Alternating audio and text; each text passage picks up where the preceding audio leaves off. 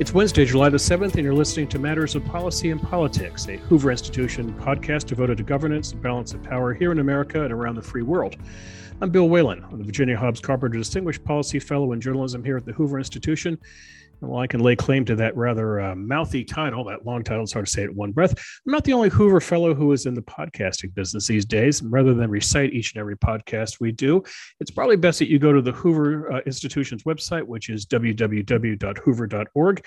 Click on the tab that says Publications, then go to the one that said Podcast and check it out for yourself. We cover economics, education, history, foreign policy, culture, you name it, we're into it. You subscribe to any and all the podcasts. You can also sign up for a monthly pod blast, which delivers the best of our podcast to you each month. Hoover Podcast is one facet of ideas defining a free society. My guest today is my colleague, Daniel Heil. Daniel Heil, or Danny to his friends, is a Hoover Policy Fellow. His focus is the federal budget, tax policy, and federal anti-poverty programs. He's also written on the perils of telecommunication regulations and the economic effects of e-business. Danny Heil served as Governor Jeb Bush's economic policy advisor during the 2016 presidential campaign, counseling him on the federal budget, tax policy, and the federal anti-poverty programs. Danny holds a master's degree in public policy with a specialization in economics and American politics from Pepperdine University. He is a Californian, though his body is in Washington, D.C. His heart is particular in Chavez Ravine. Danny, thanks for coming on the podcast today. Thanks for having me, Bill. Always a pleasure.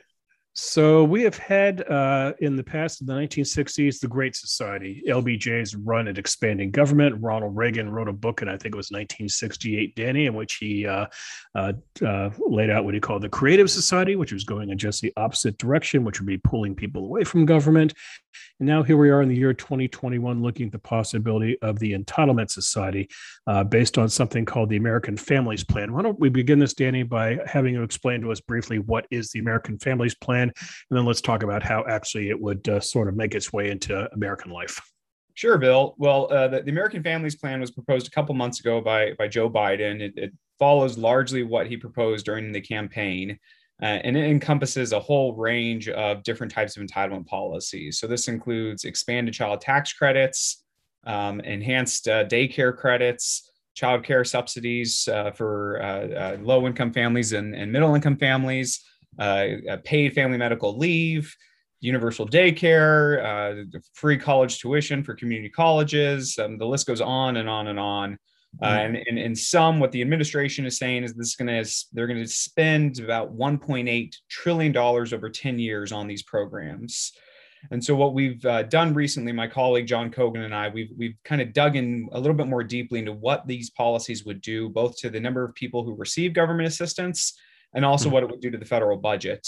And so Joe Biden's plan, the biggest takeaway from it is really that it's not well targeted, that this is going to people across the income spectrum, that I mentioned paid family medical leave. There's no means test to that.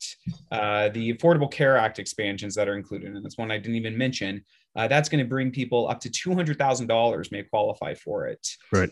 And so it's an expensive plan, but it's also a plan that isn't really geared towards relieving poverty or doing things like that, but it's geared towards middle income and upper middle income voters. And that really is a different beast than what we saw with, say, the Great Society. This is much more similar to, say, Social Security and things like that, and perhaps Medicare, where it's really just a middle-class entitlement that the administration thinks is going to get them votes. Right. So a few of the numerical highlights, so a few of the highlights, Danny, that you and John Cogan point out. You claim that it will add 21 million, mostly middle-class Americans to the entitlement rolls. You guys wrote that more than half of the nation's working age households would depend on the federal government. 50% of all married couple children would receive federal entitlement benefits, and more than 80% of single-parent households would be on entitlement rolls. Yeah. And with those things, the low income Americans already are on government assistance programs. There's food stamps, there's SNAP, there's cash welfare assistance, there's Medicaid, there's a host of these. And so what this plan really does is it provides these benefits to middle income voters. And what we show is not only does it go to middle income voters, but just in the dollar amount terms, that the majority of the benefits are going to them. And so it's something where in a time when we're already running $1 trillion deficits, to say now we're going to propose these massive new entitlements to middle class voters. Really what we're doing is saying, well, in the future, middle income Americans are going to have to pay higher taxes to pay for these. And that's sort of the thing that he hasn't talked about is someone at some point you're going to have to pay for these. And within the American Families Plan, Joe Biden is saying, well, we're going to raise taxes on high income voters. So he's saying we're going to get rid of some of the tax breaks that the 2017 tax law had in place. And we're going to go after bigger tax enforcement efforts. We're going to give more money to the IRS to fund it. But all of those things combined aren't even enough to fund it over 10 years. And when you add on top the fact that we're already running $1 trillion deficits, sort of the logical conclusion is eventually, if middle income voters are receiving these benefits, they're going to probably be paying higher taxes in the long run. Now, you and John Cogan wrote, quote, contrary to Mr. Biden's assertion that his plan doesn't add a single penny to our deficits, those are the president's words, doesn't add a single penny to our deficits, his plan would add more than $1 trillion to the national debt over the next decade. Now, that's not a mistake of forgetting to carry the one. That's a 12-0 difference in thought here. So, how does Mr. Biden get to revenue neutral or deficit neutral, and you end up with 12 zeros? There's a lot of gimmicks in his plan. One of the biggest gimmicks that we note is the expanded child tax credit. Now, in 2017, and the tax law that President Trump passed, there was a child tax credit went from $1,000 up to $2,000 for all children under 17.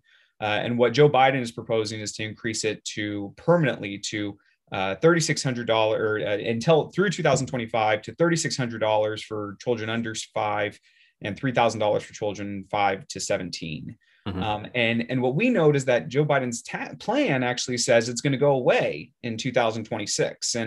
And that just is politically nonsensical. And the reason why he does it, the reason why they don't say it's a permanent provision in the plan, is because in 2026, the 2017 tax law expires. And so it would be incredibly expensive to maintain this $3,600 tax credit for children under 5 and $3,000 for other children.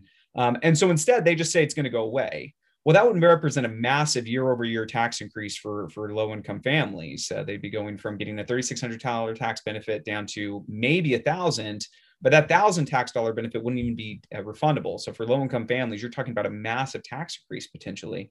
And so we know that's just a nonsensical. So that adds another $500 billion. But Biden doesn't stop there. Biden says it won't add a penny to the deficit.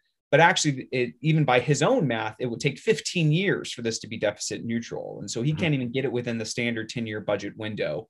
And then there are other things. There are some of the tax increases to high-income individuals. So one of them is expanding the net investment income tax to more business income. And the net investment income tax was something that was included in the Affordable Care Act way back in 2010. And what the net investment income tax is supposed to do is it's supposed to sort of replicate the Medicare payroll taxes on high income earners earning business income. And so what they do is they take the revenue that they're expecting to get from expanding the NIT and actually apply it to Medicare, the trust fund, to extend the life of the trust fund. But they also say that it counts against the American Families Plan spending. So they're really double counting the money. And this isn't something new. This is something that, in fact, in the Affordable Care Act, they did the exact same thing with some of their other tax increases. And so it's sort of a standard tax gimmick, but it is a gimmick. They're counting the money twice. And so when you add all of those different things up, it's pretty clear when you get down to it that this would increase federal deficits over 10 years by more than $1 trillion. Also, when you look at the politics of this, Danny, let's say that there's an election in 2024. Let's say Joe Biden's not running for re-election. So now you have a wide open field of Democratic candidates, Kamala Harris and a whole bunch of hopefuls, Republicans obviously running on their side.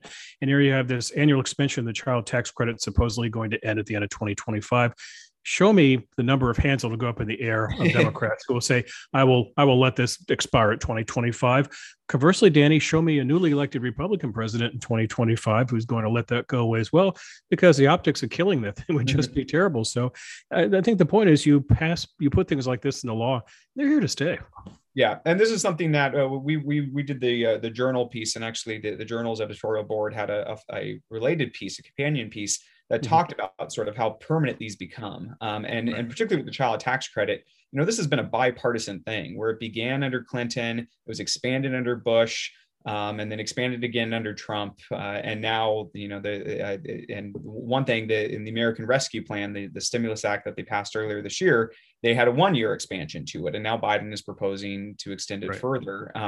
So, this is a bipartisan thing. You had Tom Cotton, you have Mitt Romney all proposing things like this. And it's one thing we need to be careful about when we're talking about, say, the 2017 tax law is, there were a lot of things in there we included because not necessarily because it was good tax policy, but because we thought it would get votes. And now what we're seeing is the good tax policy parts might be going away, and we're left with the really expensive provisions that are going to be hard to pay for in the future.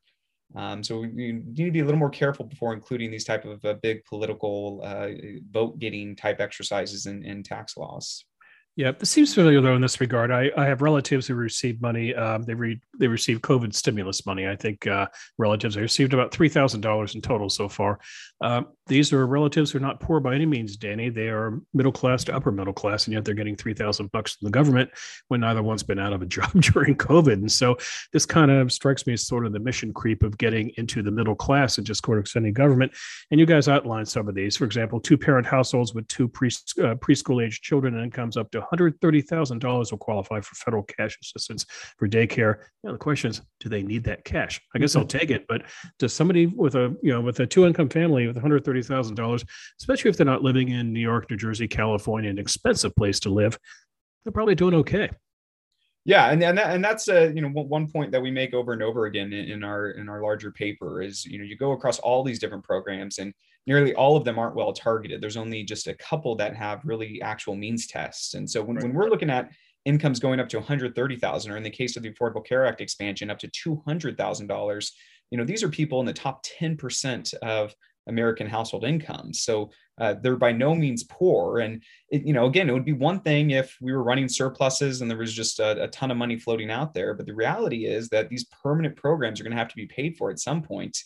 And eventually they're going to run out of money trying to tax higher income individuals. And then at that point, middle income voters are going to be receiving benefits, but they're going to be paying a lot higher taxes.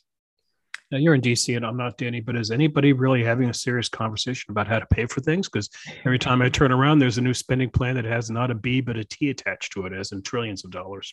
Yeah, I unfortunately not. Even among Republicans, the Republicans have really adopted sort of a populist sense to a lot of these things, and so there are few people, and right now it's really hard for Republicans to be credible on it. Right? You had even before COVID, Republicans were in the administration and in Congress were passing budgets that had $1 trillion deficits in them, right. And so there's not a whole lot of credibility floating around DC. But I do think in the near future, there are things that are coming up that will ultimately force people to think a little bit more about it, right? Just over the summer, we have another debt ceiling debate coming up. Mm-hmm. And I think it expires July 31st, the suspension of the debt ceiling. And so that's a time where, Republicans, particularly when under Obama, they use that as an opportunity to try to exercise some fiscal restraint. But anything they do now is going to lack some credibility. Right. So the talk of reckoning is a good segue now to talk about Medicare, a column that you co-authored with two of your colleagues that appeared in The Hill. Let's talk a bit about what is going on with the health of, pun intended, of Medicare these days. Yeah. So Medicare Part A, the part that pays for hospital insurance, that's going to be going insolvent according to the Congressional Budget Office in 2026. Now, what the administration is proposing is one to redirect tax revenue to shore up the HI Trust Fund, and that has all sorts of political complications because the HI Trust Fund is designed to be paid for by payroll taxes, and the administration is sort of saying, well, no, not any longer, and that's actually a real fundamental change in the way the politics of Medicare, that it's always been this earned right, that you paid into it and you're going to get something out. Mm-hmm. And now what the administration is proposing, that's no longer going to be the case. But that's only the start of what the administration is proposing. They haven't actually spelled out the details too much, but they're also proposing to lower the Medicare eligibility age down to 60. And that was really the focus of our recent piece in our longer paper that was related to it. Mm-hmm. And what we point out in this piece is one, it would cost a lot of money. It would add about $400 billion to federal deficits over 10 years. Right. And two, like all of these other provisions that we've talked about in the American Families Plan, is it's not well targeted, that the vast majority of people who are going to be receiving assistance under, say, lowering the Medicare eligibility age to 60 already have health insurance, that only a small subset of these people lack it. And so you're going to get people who are, have current employer coverage or former retirees who already have health care now receiving further government assistance. So it's just another example of sort of these middle income entitlement programs that are going to cost a lot of money in the long term. Okay, so if you borrow revenue, Danny, and put it into Medicare, that means you can't spend elsewhere. So whose ox do you gore if you take away revenue? Well, and that's the thing is they're claiming that they just double count it, right? So Yeah. they say, well, no, we can count it against the American Families Plan. We can say that we're paid for the American Families Plan is all shored up, and then we can also say that we're extending the life of the trust fund. And what it's really exposing is just how the trust fund accounting, what conservatives have made the case for a long time that the trust fund doesn't really exist, that it's just an accounting fiction. It's just a political thing, and what Democrats are doing is confirming that now. Is they're showing that this is just an accounting thing that they can just magically shift money from the general fund to over here and say that everything's fine. And that's where we really should be looking at the total deficit, and that's where it gets scary because we were running $1 trillion deficits before COVID. We added trillions of dollars just this past year, $2, $3, $5 trillion, something like that. Mhm. And then Biden is proposing an extra 1.3 trillion in the next 10 years. And that's before accounting for things like Medicare at 60. Okay, this might be a good point to explain to the audience actually what happens when you keep piling on debt like that, how the government handles it, how it papers over the debt, how it pays off the interest on the debt. Yeah, so it's a good question, and it's not very clear at this moment how they're going to do that. There's a concern that you'll have the Fed monetize the debt, in other words, inflate away the debt, and that doesn't seem too likely. The Fed says they're not going to do that, although they seem a little bit more accommodating than they used to be. So then the options are, raising taxes or cutting spending, and those are the only two options to pay back. And there's this growing belief among some that the debt today really doesn't matter too much because interest rates are lower than the growth rate in the economy, and as long as the economy is growing faster than the interest on the debt, then this debt becomes more manageable over time. And our colleague here at Hoover, John Cochran, has a paper on it called R less than G. And I really recommend it. It's a good paper that kind of goes through some of the issues with this theory. But the biggest issue is we're continuing to run deficits. Every year, the debt's growing because we're spending more and more.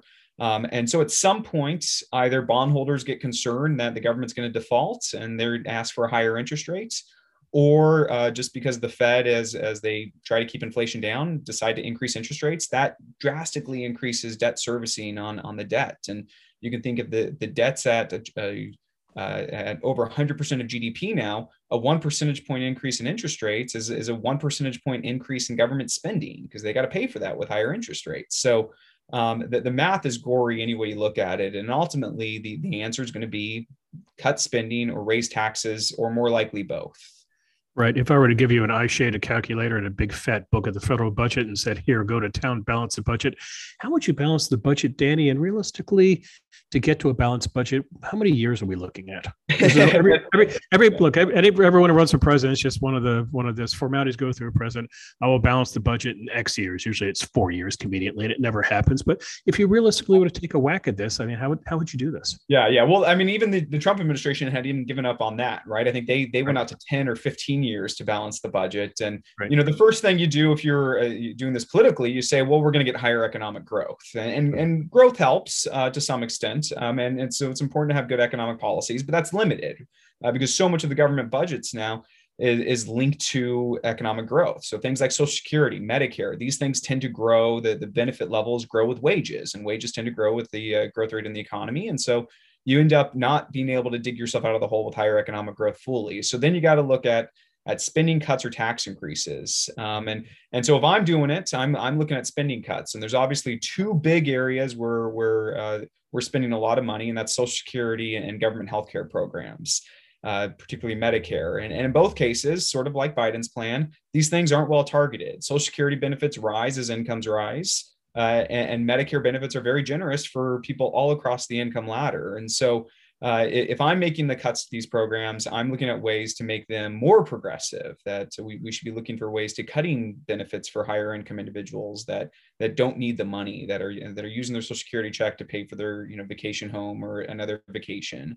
And that gets you some of the way there. But the reality is that it's not something that happens quickly. It's something that happens over a long time. And fortunately, I don't think the goal doesn't need to be a balanced budget. The goal needs to be a sustainable budget. And that means looking longer term. And so we can do things now to Social Security and Medicare where we're not actually physically cutting people's benefits. We're changing how those programs grow. So in the case of Social Security, we're indexing benefits to prices instead of wages. So right now, every retiree gets a higher benefit in real dollars than the previous retiree did. So we can do things like that to fix it. And particularly if we focus on making these programs more progressive, we can do it in a way to minimize the harm. Does that get us all the way there? The math is getting harder as we continue to spend more and more.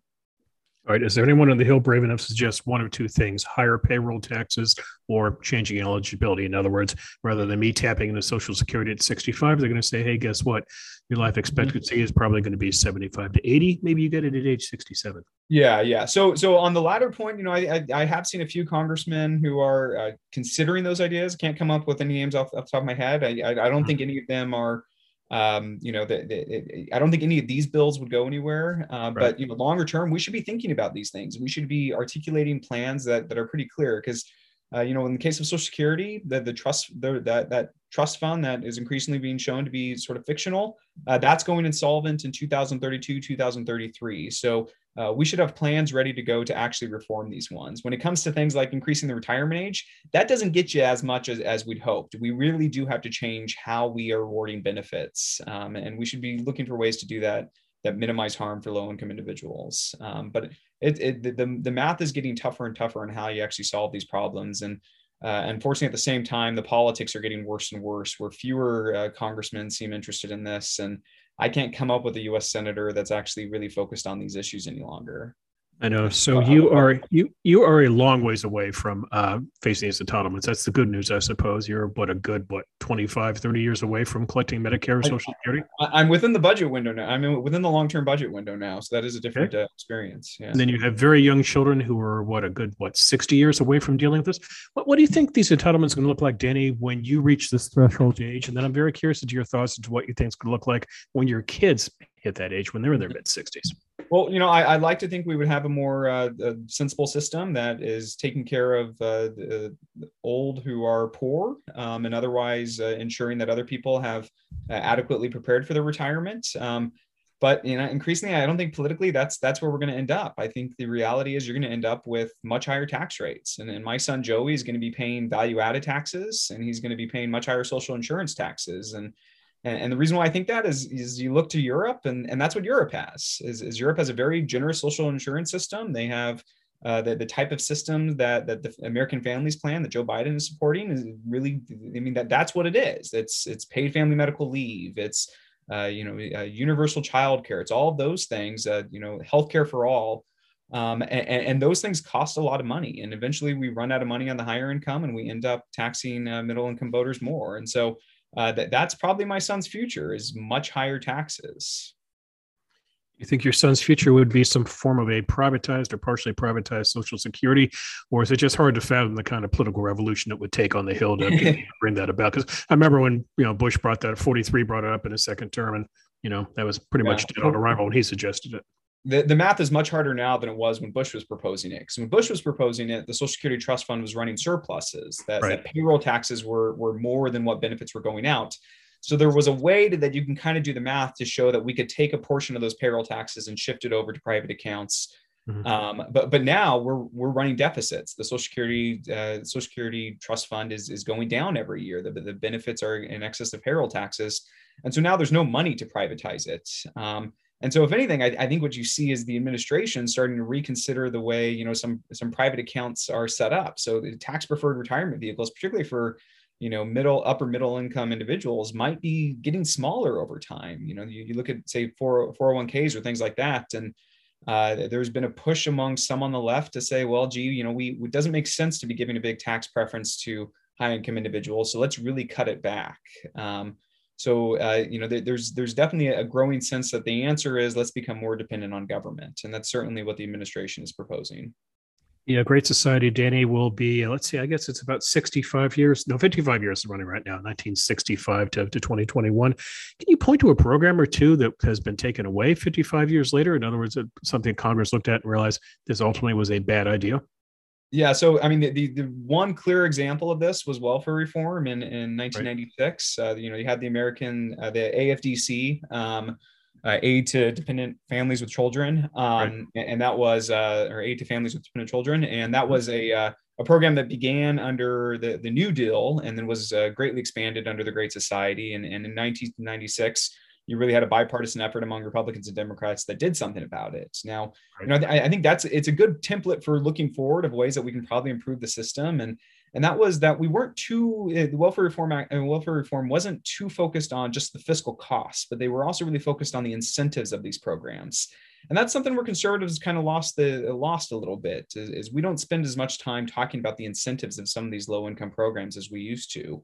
And Mhm. with welfare reform, the example was, look, we're keeping people out of the workforce, and this is terrible for the people who are on these programs in the long term.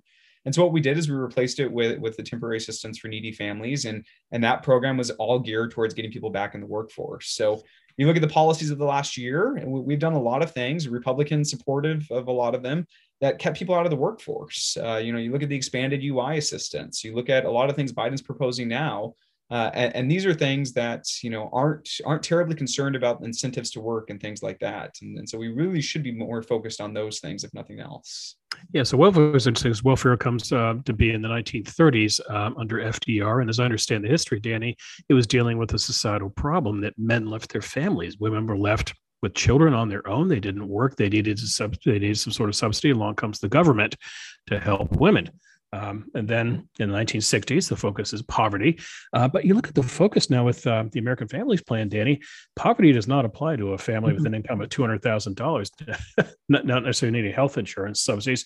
So again, it seems a different mindset. Whereas LBJ was about a war on poverty, this is not a war on poverty. Well, I think it's definitely politics. It's I forget the exact quote, but it's something like a poor program is a poor program, right? That Right.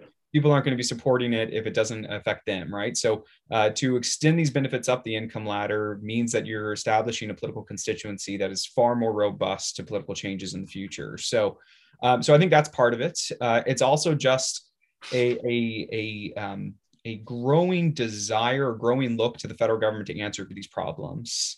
But I think what comes with that, you look in the 1960s, with a lot of these policies, there was a paternalistic aspect to it, right? You had a host of policies that said, well, we need to provide food for people, so we're going to just give them SNAP, but we're going to drastically limit what people can do with that money.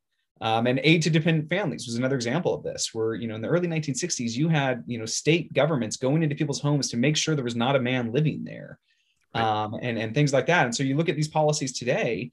And we see increased paternalism. We see, we're going to provide universal childcare, but we're going to provide universal daycare to 3 and 4 year olds. But that daycare or the preschool actually to those groups. But that preschool is going to be designed by the federal government, and there's going to be certain policies that have to be met, and we're going to have certain credentials for teachers in those groups. And you start going down that road, and you see Washington D.C. taking a larger and larger role in people's lives. That's destructive not only to liberty, but also just to our economic dynamism and things like that. Yeah, I'd be very curious to see how it would play out, Danny. For example, I have relatives who live in Greenville, South Carolina. I have a niece and a nephew-in-law. They have 2 little boys who do daycare at a church in Greenville, South Carolina, what I imagine is a rather conservative church. Now, I think this couple makes more than the income levels outlined in the Biden plan.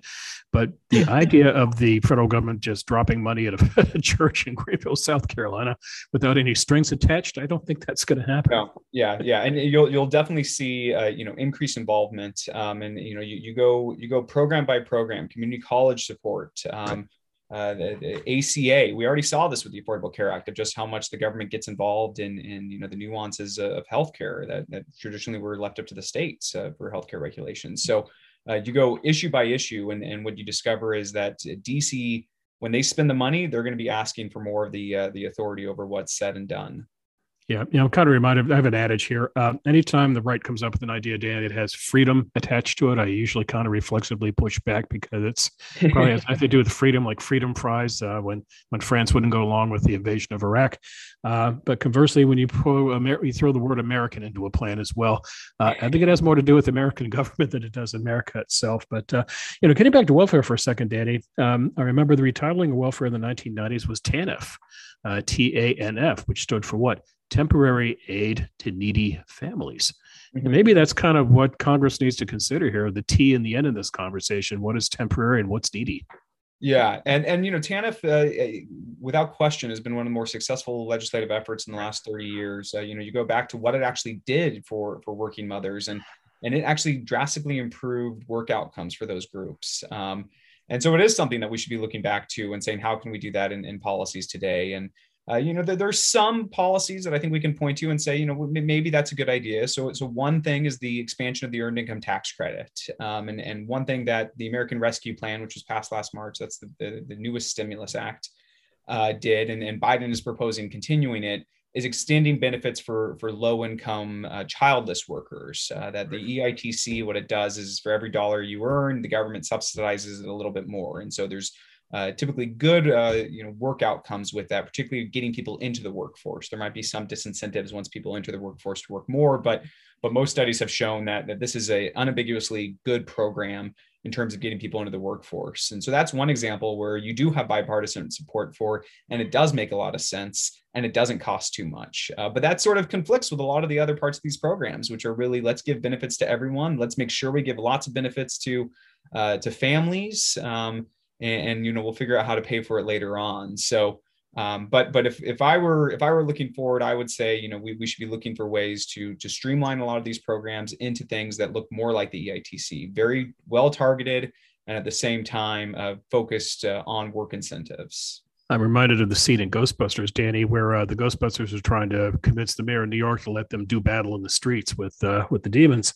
And Bill Murray goes, "If we're wrong, we'll go to jail. We'll go along with you. You'll never see us again." And he goes, "But if we're right," and he looks at the mayor and goes, "Lenny, you'll have saved the lives of millions of registered voters." Yeah, and I mean the problem is it's hard to look 20 years ahead of time and say, well, we're doing something today that's going to really improve outcomes in the distant future, right? And I think more than ever, a typical politician has a very high discount rate, right? They're not looking past the next election, and it shows, and our politics reflect that, unfortunately. So you need some. I don't want to say crisis, but you need something. You need a debt ceiling debate. You need trust fund insolvency. Or if all else fails, you need executive leadership. And that's something that has been lacking for a long time now on this issue, that Donald Trump wasn't concerned about deficits. He certainly wasn't concerned about entitlement spending. Joe Biden wasn't, Obama wasn't, even 43 wasn't terribly concerned about it, right? You had the expansion of the prescription drugs. You had big farm bills that had massive expansions of food stamp assistance, things like that. So you go president by president, and we really haven't had the executive leadership to get these things done. And that's what it's going to take more than anything else. No, but you do have a crisis right now. At least you've had a crisis last year, which is called COVID. And COVID was thus justification for spending trillions in stimulus plans. And COVID's basically at the heart of this as well, I guess, because the pressure would be on Biden saying, look, we're now coming out of COVID. It's a unique moment in American history. We need to think boldly. If you want to be FDR, if you want to be LBJ, now's the time to seize the moment and do these things. But I guess as long as there's pandemic hangover ahead, perhaps they will push along these fronts. But again, it's kind of the question. I guess the question, Danny, is who's going to push back on this? You can write in the Wall Street Journal, but for any Republican on the Hill to push back, you're ultimately Debbie Downer. Yeah, no, and it's a tough political issue. I think Republicans are much better in the minority on this issue. And so I think the opportunity for actually pushing for fiscal restraints much stronger now than it was 2 years ago. And you're already seeing that with the Republicans in Congress, really kind of pushing back on some of the bigger infrastructure ideas, and then also on certainly pushing back on what the reconciliation bill is going to look like. Right. And fortunately, there are just procedures within Congress that allow Republicans more power. So you certainly have in the Senate, opportunities to really limit what gets included in a reconciliation bill, and to push back and make sure that there's a political cost to any of this. But it's the politics are bad, and there's no way around it. And unfortunately, I think the majority of voters, they like a government that spends a lot and doesn't tax much. And that makes a lot of sense in the short run, but the long term, the math doesn't add up. But you can always have a vision, Danny. Is there any such thing as a Republican vision on, let's say, Medicare? I mean, there's an insolvency issue coming by 2026. So is there a Republican plan out there?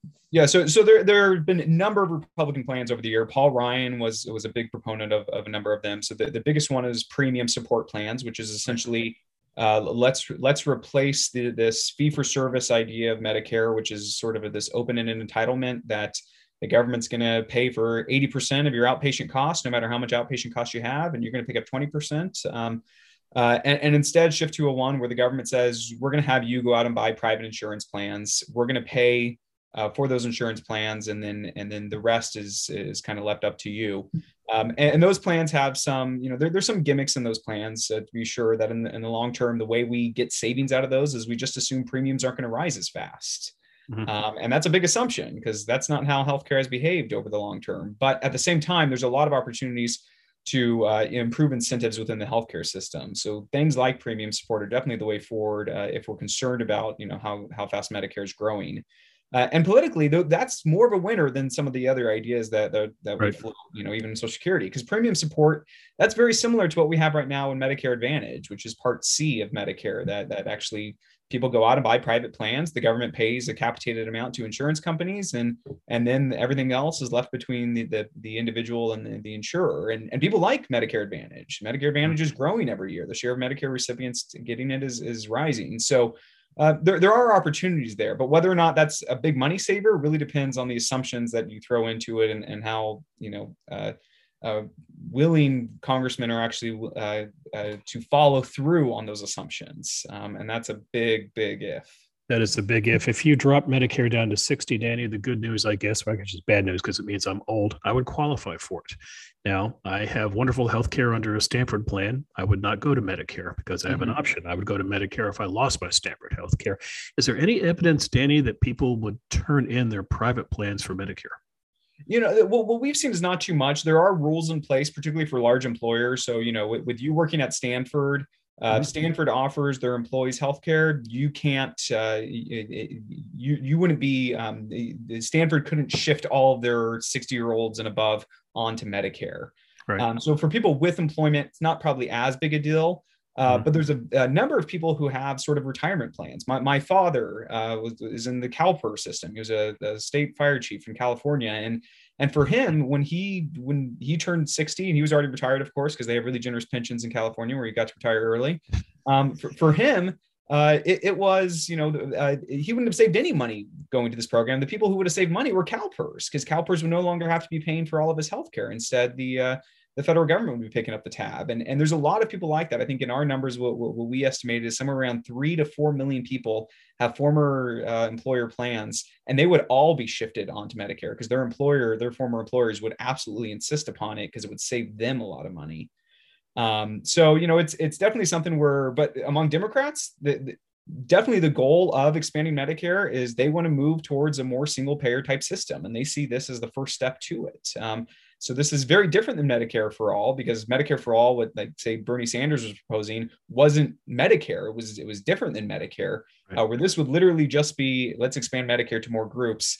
And that gets really expensive real quickly. And it's not clear at all whether or not the vast majority of people who are getting it are actually needing it. Yeah. Have you ever, Danny, looked at how CalPERS is financed?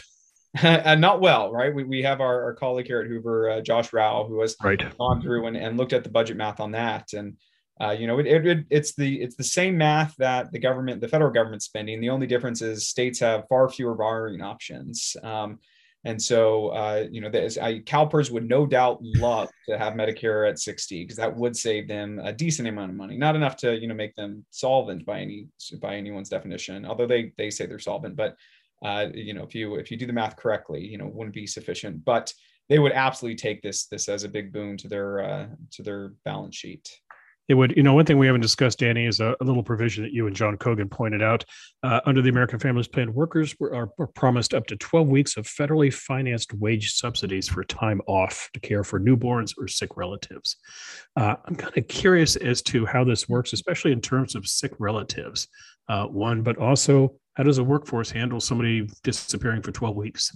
Yeah, so it's really unclear. And this is one thing that we found throughout throughout Biden's proposals is they didn't spell out many of the details. And I worked on a presidential campaign and I understand kind of how that works is that you throw a lot of things against the wall. You're going to some district that has a big retiree population. You say, let's come up with a new proposal, and you throw it. And And then typically you kind of just hope that people forgot about it, or you just realize you're not going to get that in the budget. But this administration has taken all of their promises and thrown it in there, and so they had a list of promises with very few details, and the paid family medical leave one is certainly one of them. Where at least publicly they haven't released what this will look like in the long term.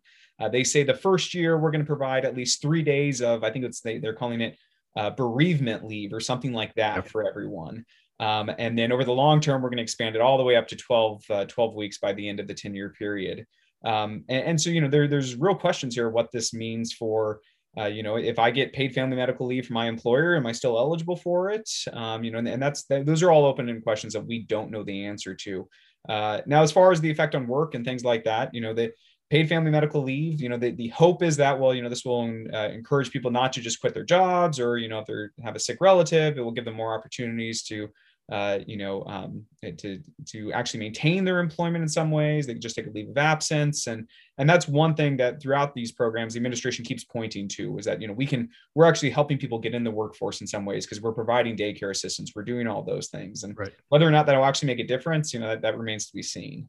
But when you say wage subsidy, Danny, does that mean the federal government's going to, if you needed, God forbid, to take 12 weeks off to take care of somebody in your family, does that mean the federal government's going to, pay dollar for dollar what you normally would make, or is it going to be pennies on the dollar? They've specified a particular rule up to, I think, $4,000 a month is what they're suggesting, and then it's going to be some share of your income that will decline as your income goes up. But it would still be a decent amount of money for a number of families. And as you kind of alluded to earlier, a lot of these things, the fact that the federal government's doing it and they have a one size approach to it means that you can't reflect, differences between states as much, right? And so here, they have some sort of function of it's going to be of your wages, but across these programs, there's this, there's neglecting that the fact that there's massive costs of living differences between states. And with a lot of these programs, we're providing massive assistance to people in some states. So what we did the math on it, and we found something like 60% of people in New Mexico under 65 would be receiving assistance. And Mississippi, of course, would be another one where you have really high rates of assistance. And so, you start digging into these programs, these proposals, and you discover that they're not terribly well thought out, at least of now. And hopefully the administration has some really solid details somewhere, but right now we haven't seen them. Right. So let's talk about the feasibility of this actually seeing the light of day. It has to go through the House. It has to go through the Senate. It has to go through Bernie Sanders.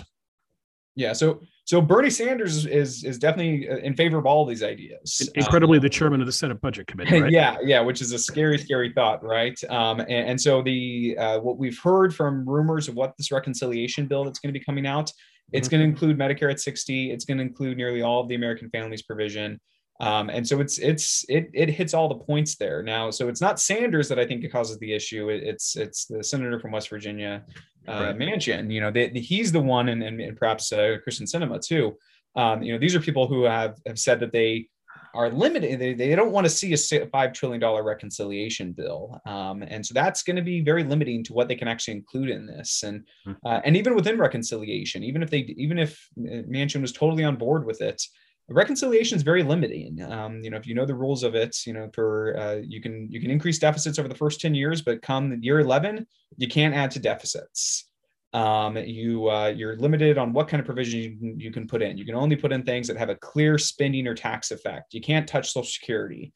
And so it's pretty limiting on what they can do with it. And one thing that we know, if you look at how these things might get scored, it's not clear at all whether or not they can actually use some of the tax savings that they're hoping for. So the big example of this is increased enforcement by the IRS. And so what the administration says is if we spend $70 billion more on IRS enforcement over the next 10 years, we're going to get $270 billion in more revenue just because people end up not evading their taxes as much. And, we do some serious audits and all of a sudden we end up with all this revenue. Well, for starters, the CBO doesn't think you're going to get that much money. The CBO thinks, you're going to get 100 billion less than that. Mm-hmm. But then on top of that, CBO has made pretty clear that they won't include those savings in a score.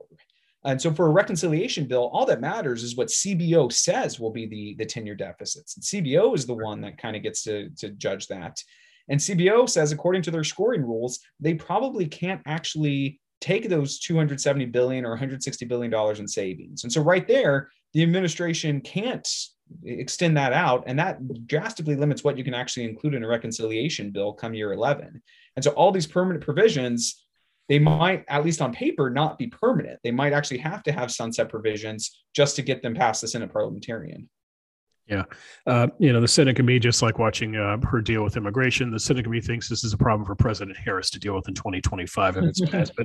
But so, Dan, we've gone through a lot of little small provisions. Well, not small, but just minor provisions in terms of what's in the overall bill. And we've talked about the government picking up the entire cost of community college tuition. We've talked about families earning 1.5 times a state's median income, having government cover all daycare expenses, above 7% family income for children under 5, the 12 weeks of federally financed wage subsidies, different qualifications in terms of preschoolers, would you be eligible for health insurance subsidies? You look at all these provisions, Danny, which one is really the one that the average person out there should be circling and thinking, OMG, oh my goodness?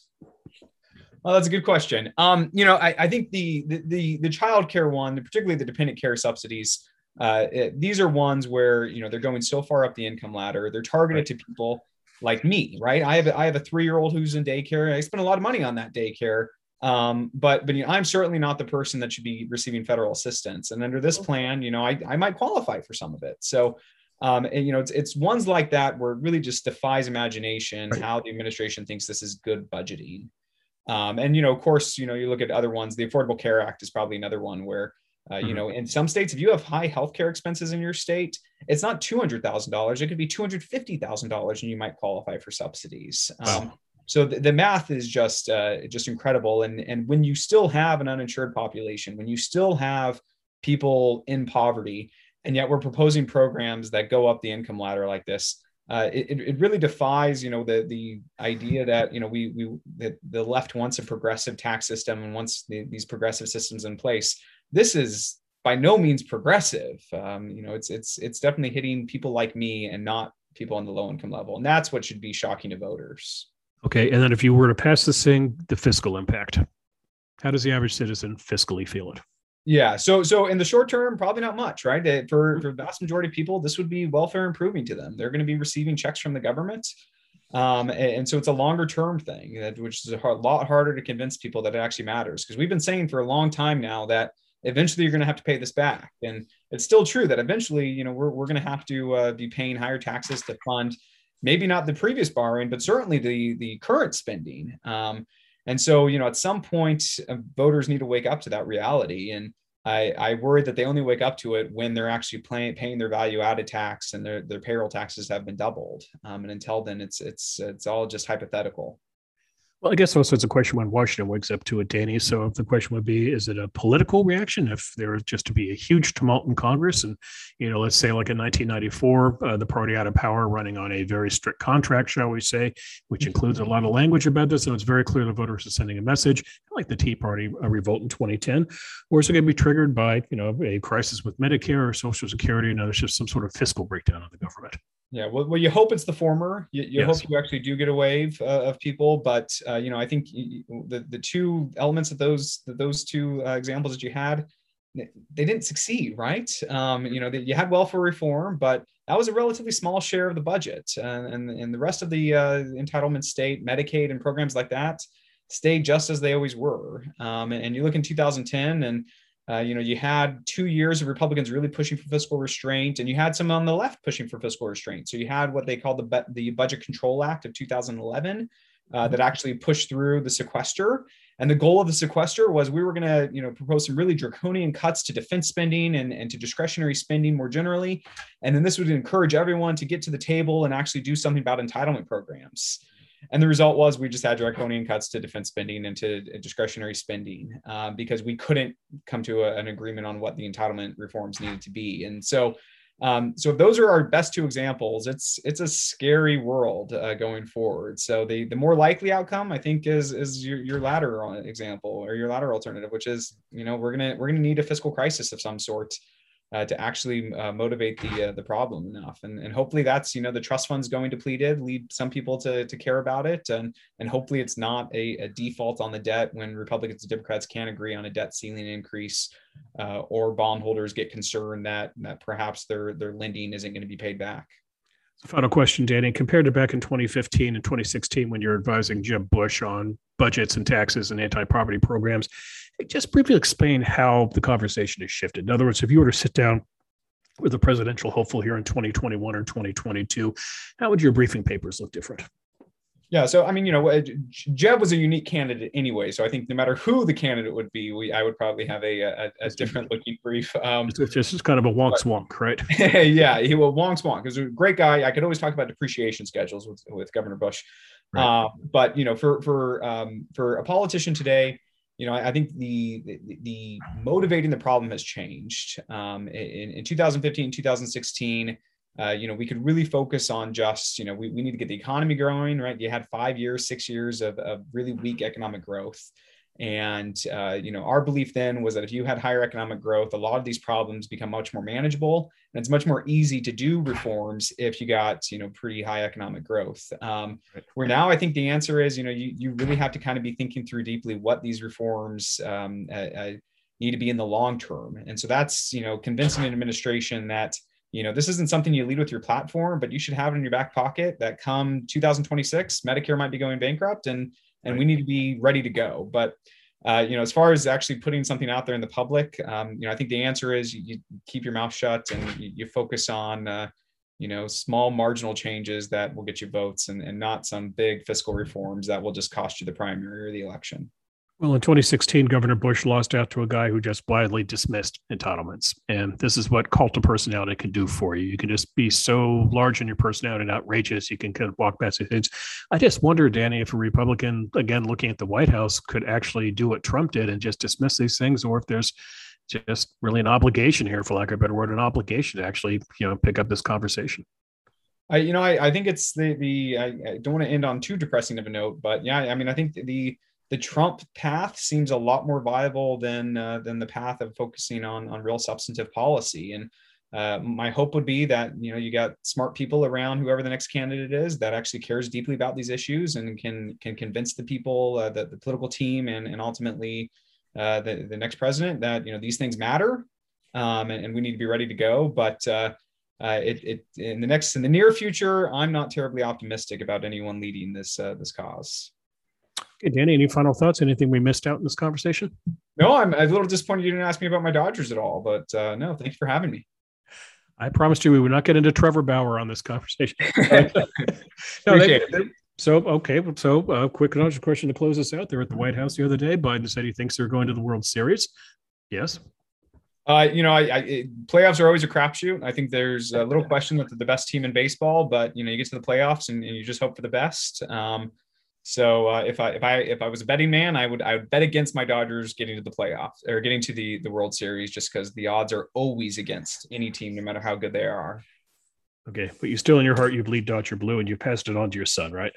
Very much so. If he wants me to care for him in the future, he'll be a big Dodger fan. So if he wants me to pay for his college or anything like that. Very good. Hey, Danny, I enjoyed the conversation. Keep doing the great work you're doing on budgets and entitlements. I'm fascinated by what you're doing. Thanks, Bill. You've been listening to Matters of Policy and Politics, the Hoover Institution podcast devoted to governance and balance of power here in America and around the world.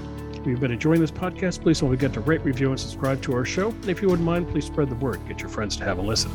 The Hoover Institution has Facebook, Instagram, and Twitter feeds. Our Twitter handle is @HooverINST, @HooverInst, @HooverINST. I mentioned our website at the beginning of the podcast. That's www.hoover.org. While you're there, do yourself a favor and sign up for the Hoover Daily Report, which delivers the best work of Danny Heil and his colleagues to your inbox weekdays. Two columns we've been talking about in this podcast. One appeared on the Wall Street Journal on June the 28th. The title was Biden's Plan for an Entitlement Society, co-authored by Danny Heil and John Cogan.